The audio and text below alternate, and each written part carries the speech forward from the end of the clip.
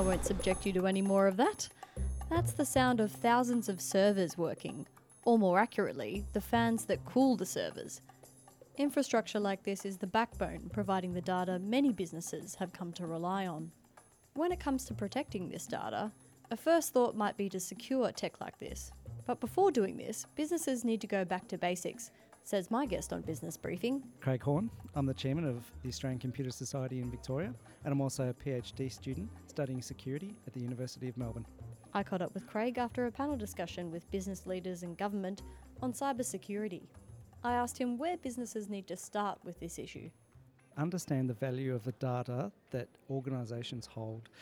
Without that crucial first step, organisations get lost in trying to understand whether they should be trusting external providers or internal providers around the safety and use of their information. And once you do understand that, then you can make intelligent decisions about what to do with that data. KFC found out recently that if you're not, the information can leak. And if you are going to outsource the infrastructure for your organisation, for example, and adopt cloud-based technologies, then you perhaps need to think about whether to encrypt that data first or not. And that comes with its own cost, but equally might come with its own security.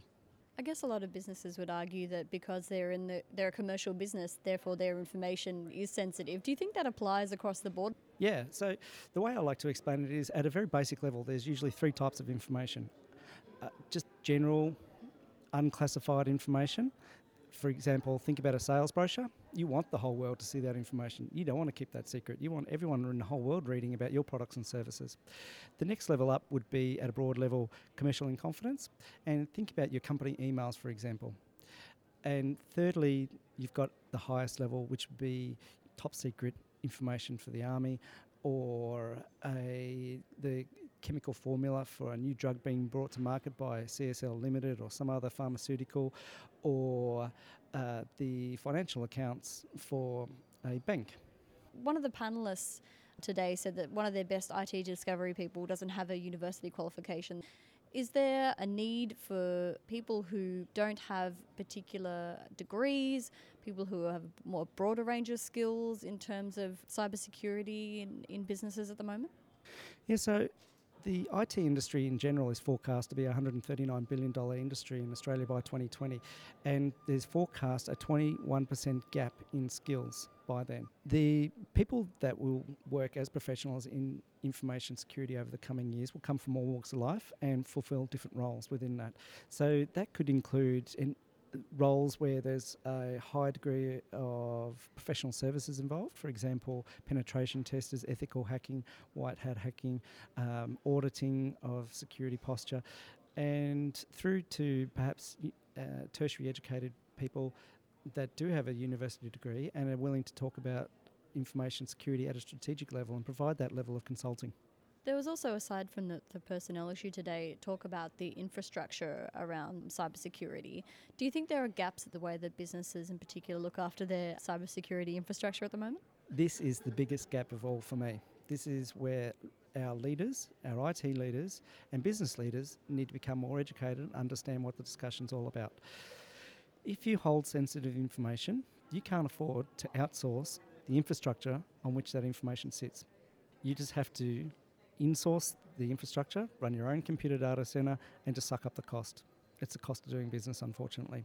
If, however, you are running a fish and chip shop, you've got an online ordering system to augment the company revenue by an additional 10% uplift, then it's perhaps safe to outsource the infrastructure that supports your website and take advantage of the very large security budgets that vendors like Microsoft and Amazon invest in the security of the platforms that they provide to the public through cloud technologies. What is it about outsourcing, particularly for those companies that have very sensitive information, that makes it vulnerable? The data centres that provide the infrastructure as a service or platform as a service or software as a service these days are quite complex. The back-to-back contracts involve many layers, and so, for example, if we take a data centre, a typical data centre, it will involve concrete walls, and there'll be big power feeds into the organisation, into the centre, and big air conditioning feeds. The next layer in is that companies will rent out a hall. There might be 6 halls within a data centre. Once a company's rented out a hall, it will then sublet space in that hall to another company. They'll take out a rack or 2 racks or a pod. Then once they've done that, they will rent out space in their pod or rack to other companies to host their websites. Then there'll be other companies that will come in and provide the tin, the actual servers themselves that will host the websites. So there's many back-to-back contracts here, and each one represents a new vulnerability, potentially. And therein lies the risk. That's the risk that needs to be managed. And with so many layers in there and so many risks to the organisation, how do you trust the safeguarding of the information? And perhaps for some companies it's just not possible to do that. We've had a lot of focus from the government at the moment in terms of STEM graduates, science, technology, engineering and maths. Do you think there's other types of degrees or other ways that university students could be trained to really canvass a variety of problems and issues that you're raising in cybersecurity? One of the key skills that we need our graduates to have is to be job ready. So once they finish their university degree, a lot of organisations are often reluctant to take on graduates because they find that perhaps they've been studying parallel operating systems, but they don't actually know how to reboot a computer in real world operations. And I am happy to put my hand up and say I was one of them. So there's a lot more focus these days around making sure that graduates get the opportunities to have internships or work in businesses and get their foot in the door and understand how businesses operate and how they can add value. Companies at the moment might be fearful about protecting their own information, especially if they're unsure about cybersecurity. But there was emphasis today in the panel discussion about sharing information. Working together makes us stronger, that sort of mentality. How much of that do you think needs to go on, and how much do companies need to keep it under their hats? When companies are attempting to fight threat actors who are attempting to steal their information or disrupt their operations in some way, it can be you against the world, and it's a very lonely place. So by collaborating with other organisations, for example, imagine all the banks sharing threat intelligence, the latest attacks that they've seen that are unique, customised, dynamic, targeted towards them.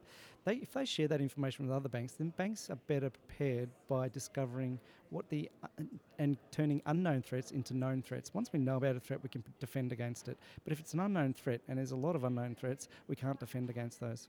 And by sharing our information with others, law of reciprocity means that they'll share their threat intelligence with us. So it's more sharing information about the threats rather than how you're increasing your resilience as a company. Correct. And it's also a duty of care to the customers and people that we're trying to protect. For example, if an organisation holds their personal private details of their staff and that information gets hacked, they have, I would argue, common decency to disclose to those people that their information has been stolen.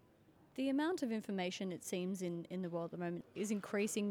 Big data is more of a thing for companies now. The Internet of Things is becoming more prevalent as well, where different devices are connecting and sharing information. With this increase in the amount of information that is out there in cyberspace, do you think that increases the security threat?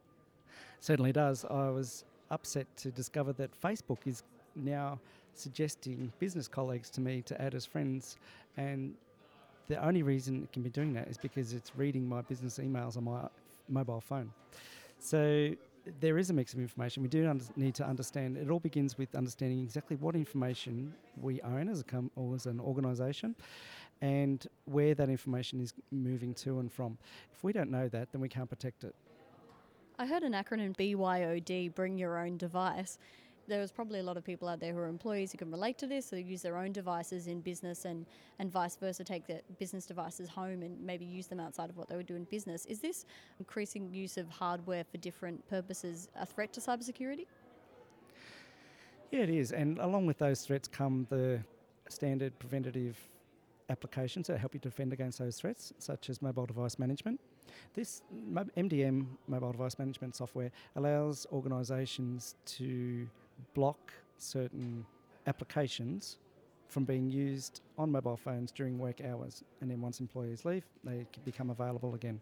So what's happening with BYOD, bring your own device, what's happening is that the budget for use of devices to perform work is being shared between organisation and employee.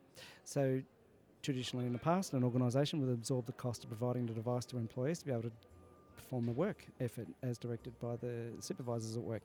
With BID, what's happening is they're creating a Wi-Fi platform and allowing staff or employees to bring their own devices, their own mobile phones that they're familiar with. I personally enjoy using an iPhone. I don't know anything about Android or Windows phones, and I'm useless at using them, but equally people that are good at those are useless at iPhones.